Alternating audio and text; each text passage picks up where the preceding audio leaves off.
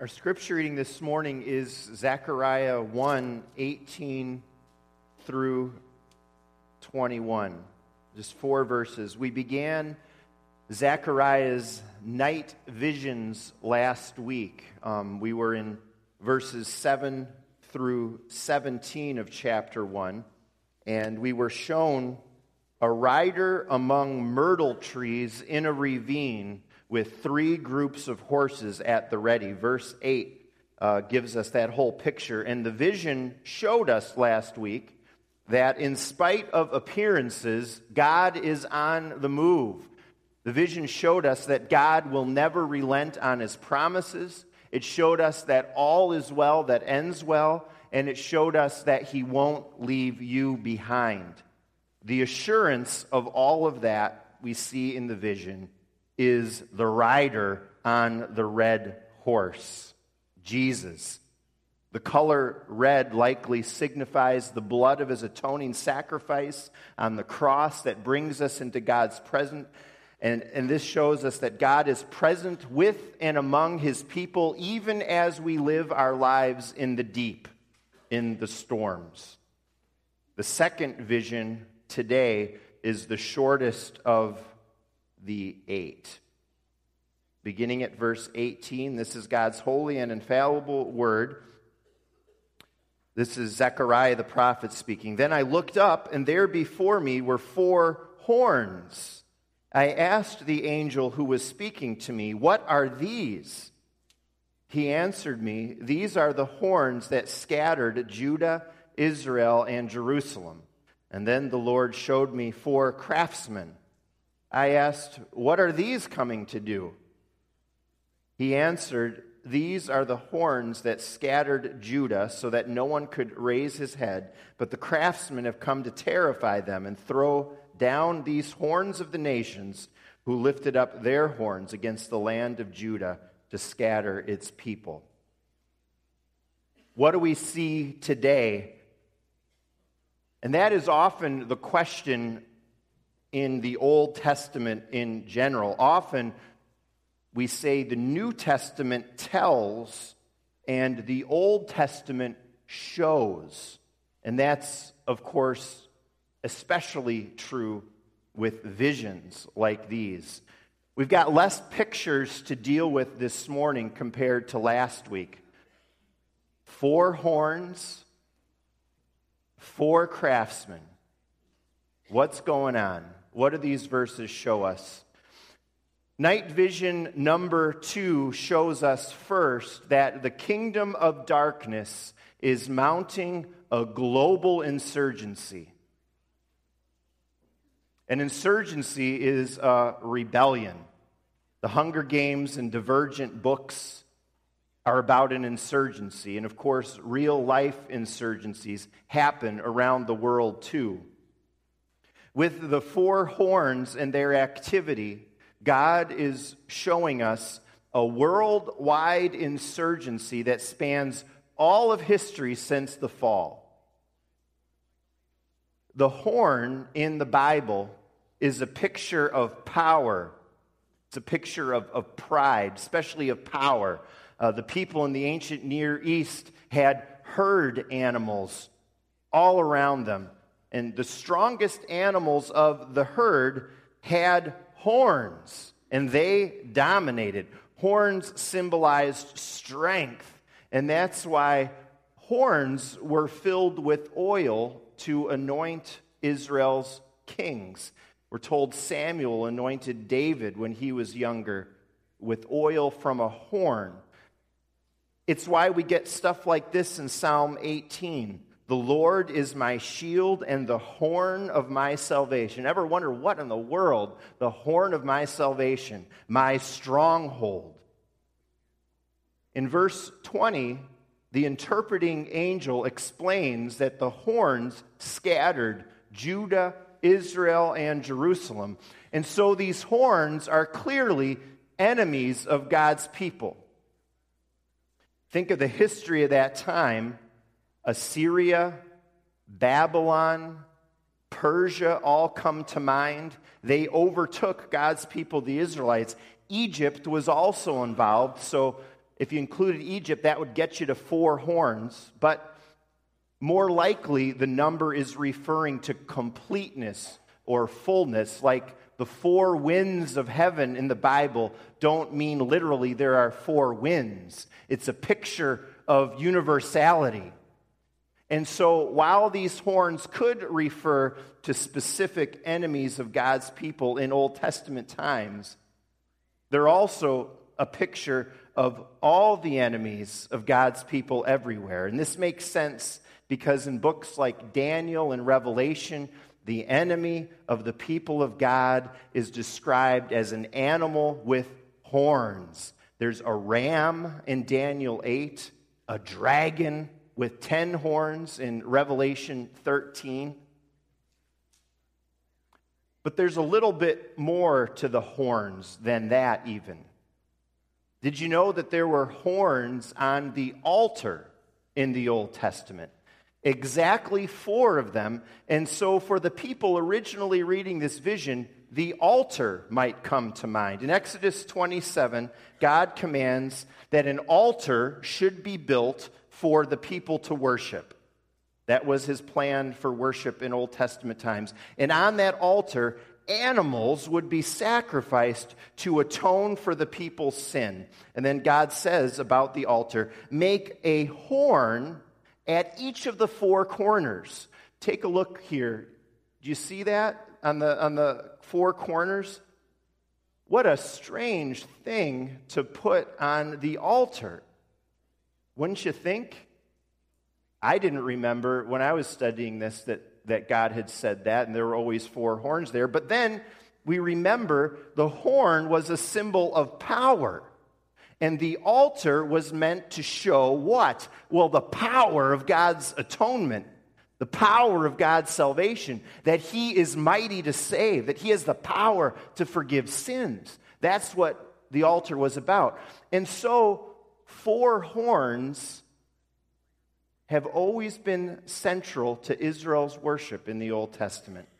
Now, in the false worship of the pagan nations around them, altars were also used. Ziggurats were commonly used towers that were temples that went up into the sky. They tried to reach the gods. There's a photo of a ziggurat, too. These were all over. In fact, we think that the Tower of Babel was probably something like this, like an ancient pagan temple to false gods. These false places of worship, these altars to false gods, also had 4 horns, signifying the power that they thought their false gods had. And so the 4 horns that scatter God's people are also a picture of defiance against God. And that's what happened at Babel. They were standing against God. And that's what happened with the foreign and false nations. The horns are scattering God's people. They're enemies of God's people, but it's also a picture of defiance against the living God. God created the world, but there's an insurgency led by the fallen angel Satan to disrupt God's creation. God, from the beginning of time, has been gathering for himself his people, the church. But there are enemies of God that try to harm the flock. This is my Father's world, we sang, and yet the enemies of God try to set up a shadow kingdom to harm his world. On a global scale, all throughout history, this insurgency has gone on. The insurgents try to destroy, they're trying to disrupt, they're trying to discourage. We see this very directly in persecution and in martyrdom. And we talked about that just a couple weeks ago in the Oregon shooting in that college. Asked the people who were Christians to stand, and he shot them. We think in history of the terrible persecutions of Christians in the early church at the hands of the Roman Empire. But did you know that in the last century, in the 20th century, more people were killed for their faith in Jesus than in all the previous 19 centuries combined. Persecution is a real thing. In fact, if anything, it's increasing. It continues today, but a recent U.S. State Department report says, and I think this is accurate, what's different about persecutions today is that while in the 20th century, by far most of the killings of Christians were through state-sponsored persecution, now it's more done through rebel and terrorist organizations like ISIS and Al-Qaeda. Are people who do this, whether we're thinking about the Al-Qaeda people and ISIS or this shooter in Oregon, are these just, I say young men, primarily young men, are these just young people, young men who grew up with no hope and a bad economy and nothing to do? I think there certainly are economic, social, political factors to all of this. But God's Word reminds us there are spiritual factors at play too. All throughout history, people have wanted to thumb their nose at God, set up their own gods, be their own power. There is real evil in this world, and that as a result, that ultimately comes from satanic forces. Did you know that ISIS is drawing people from Russia, from France, from all kinds of countries? And this isn't just a political group. These are people who hate God. They hate His people. It's their stated mission. They say they hate America because they see America as a whole, as a Christian nation. Their stated purpose is to defeat Christianity and Christians. This is their stated purpose. Let there be no doubt about it. Wherever they can, killing, beheading Christians, destroying whatever they can of what they consider to be Christian culture. They're gathering in the Middle East at the heart of where God's people originally started, where Jesus came into the world, and their mission at its core is defiance against God. The kingdom of darkness is mounting a global insurgency, and it's happening perhaps like never before in history. The four horns. You know, there's a reason that Satan is often depicted with horns. You see devils with horns at Halloween in cartoons. But friends, the horns are a picture of defiance against the living God. This is no joke. It's real. It's happening. And Satan and his forces will use whatever they can in their insurgency, whether it's individuals, nations, governments, terrorists, political figures, the legal and judicial system, even in our own country. You know, I think when we think of terrible evil, I know as Christians we talk about it a lot. It's very much before us, but I don't think we can talk about it too much. I think of abortion. Did you know that the number of lives taken through abortion in our country each year is more than the total number of military lives lost in all U.S. wars combined? Can you imagine that? How is this anything but evil? The very worst of the pagan nations around Israel sacrificed their children to their false gods. And in America, the terrible evil of taking life in the womb is legal. It happens all the time. It happens every day. A global insurgency fueled by the powers of darkness is the greatest threat to the world and the lives of people today, and it's always been that way. The second picture in the vision, and our second point along with it, though there is this insurgency, God is crafting an unbeatable defeat and destroy mission. The Lord shows Zechariah next the four craftsmen. What's this about? I think this we're only in the second vision, and it's kind of overwhelming. He's got 6 more coming all in one night. You can see him asking this question, Lord, what are you showing me now? What's going on? And he asked God, what's this about? What are they coming to do? the interpreting angel says they have come to terrify and throw down the horns. So God is crafting a mission against the insurgents. He will defeat those who seek to harm his people. He will destroy those who defy him. Evil will be scattered. One Bible scholar puts it this way: from God's limitless resources, he supplies forces competent to meet and match the enemy and to prevail. Enemies rise up against the church, but God raises up people to scatter those who have tried to scatter the flock of Jesus Christ. This has happened. It continues to happen in so many ways. In the very early church, the first couple hundred years, there were those who were attacking the deity of Jesus Christ. And God raised up a guy by the name of Athanasius to solidify the church in the true faith. This guy was reviled. He was banished like 5 or 6 times. He was physically attacked. But in the end, God used Athanasius and his keen mind to defeat a heresy called Arianism that denied Jesus was God. It would have brought the church back into paganism in the end. Other heresies came up. God brought Augustine to craft a response, keep the church together. The deterioration of the church in the Middle Ages, 1500s, was gutting the very heart of the faith, which is the authority of God's word, salvation as a free gift of grace. And you know what? God raised up his craftsmen to write and to preach and to pastor and knock down what was threatening the church. And God's church went on, founded on the Bible. Threats continue today from ISIS, certainly, persecution, evil laws and policies.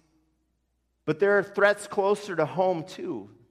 There are threats even around or within the church. I praise God for our church, for all healthy churches in the country, but that's sadly not always the case.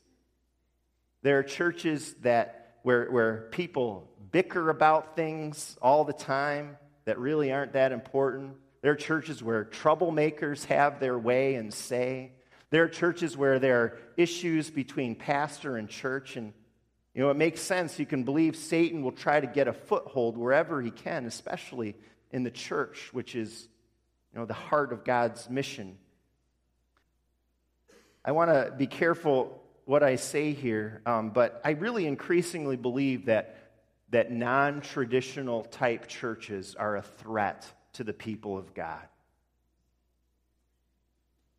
Research shows that in a lot of cases, people who leave a more traditional church with more straight-up worship and teaching in line with the history of the church, people who leave churches like this for one of the many non-traditional churches out there can become just a step away from leaving the faith altogether. And I don't say this lightly. I say it carefully. Like many of you, I have relatives who go to non-traditional churches. And I want to believe that God is using these churches. But how can moving to a place of lesser commitment to Jesus' people, which is the case in non-traditional churches, lesser commitment result in anything good, whether for that person or for the next generation? I don't know. The elders are tasked in the church, in this church, to discern these sort of things, to guard God's flock from enemies without, within, so I leave it to them. What our vision reveals is that the threats will be removed. There's no condition here. The vision just says this is what's going to happen. God's mission will be accomplished. It's very interesting. 4 craftsmen are going to do this. Why craftsmen? This was a general term for carpenters, all those skilled people we saw on the video down in Mexico. Carpenters, maybe blacksmiths. These were skilled people, these craftsmen, but they were really, they were regular people. Regular guys. They weren't rulers for sure. They weren't rich people. They weren't the upper crust of society. They weren't people with power. They were more humble people. And it's an indication, I think, a picture of how God's mission is accomplished and how it would ultimately be accomplished. The rider we talked about last week, Jesus, is described in Revelation as the one who comes to destroy the devil, the red dragon with 10 horns in Revelation. He came and went about his mission in a very unconventional way for people who are leaders and in power. It wasn't by being a political leader. It wasn't by amassing an army. It wasn't this typical leader in the history of the world who is proud and egotistical. You know, speaking of that, did you hear that Vladimir Putin, Russia's leader, this past week turned 63, and having, I think a few years ago, picked up hockey, he scored a ridiculous 7 goals in a game with ex-NHL players. It's another one of his pictures. Jimmy Fallon joked that when asked how the goalie felt about his performance, the goalie's answer was, alive. Putin, I don't know the guy, obviously, but from what you see, he exemplifies typical worldly leadership in the history of the world. Jesus was very different. He came with deeds of love and mercy. God crafted the plan of salvation, and Jesus accomplished it through humble service. By giving up the glories of heaven, he became man and he dwelt among us. He was arrested, he was beaten, though at any moment he could have unleashed legions of angels, the greatest army of the universe, to protect him. But he didn't do that. Instead, he allowed himself an excruciating death on the cross, there to go make atonement for sin, the one who those old altars of Israel were pointing to all along. And just when it seemed the enemy of God and his people had gained the upper hand through the Son of God's death, God raised Jesus from the dead, crushing the head of the serpent, defeating sin and the devil. Ephesians 1, at the end of that chapter, says this: Jesus is the one that God has placed above all rule and authority, power and dominion, and every title that can be given, not only in the present age, but also in the one to come. And God has placed all things under his feet, appointed him to be our head over everything for the church, which is his body, the fullness of him, who fills everything in every way. And so through the cross and resurrection, the tables were turned. The enemies of God's people lift their horns in defiance, but in Jesus, their horns will be brought low, even stomped on, while Jesus is exalted and lifted high. And he is the king over a lasting kingdom, and those shadow kingdoms will be destroyed once and for all into everlasting darkness. In contrast to those false altars and ziggurats raised up to heaven like Babel long ago, and in contrast to any other idea ever conceived by man to reach God, Jesus is the true stairway to heaven. He's the way, the truth, and the life, the Bible tells us. And not only that, but we are a part of all of this. Third, this morning, the sweep of Scripture reveals that you and I, in Jesus, are God's craftsmen and craftswomen. After those verses in Ephesians 1 telling us about how God lifted up Jesus and gave him all authority and power, just after those verses, the beginning of Ephesians 2, they tell us how we can belong to this Jesus, how we can be sure that we're part of the real kingdom and not one of those false shadow kingdoms of men. How can we leave the insurgency that we're all born into in our sin? And how can we instead be part of God's army? Ephesians 2 tells us it's by grace through faith. Jesus has done the work. There's no work for us to do. We can be part of the kingdom. You can be part of the kingdom. Anybody can be part of the kingdom by simply believing in Jesus. And then we're told in Ephesians 2:10, you are God's workmanship, created in Jesus to do good works, which God prepared in advance for us to do. Those who believe, that's you and me, all of us who profess the name of Jesus, we are God's craftsmen today. We're God's workmanship. We're His agents. We participate in the mission. It starts in our own hearts as we put off the values of the shadow kingdom with God's help, like greed and lust and pride and selfish ambition. And as we clothe ourselves with compassion and mercy and love. Thankfully for you and me, it doesn't take money or power or great education or intellect to be God's craftsman. It just takes belonging to Jesus, staying close to Him through the Word, through prayer, through worship. We believe as Reformed Christians that in God's strength, we can scatter the powers of darkness as His craftsmen wherever we are and in whatever we do. We believe God needs His craftsmen in the home, raising children, in office buildings in the city of Chicago, driving trucks, doing numbers stuff, finance stuff, on the police force, in the military, in the classroom. In each of these places and many more, we give Jesus all that we have to say in the face of the insurgency, no, this is my Father's world.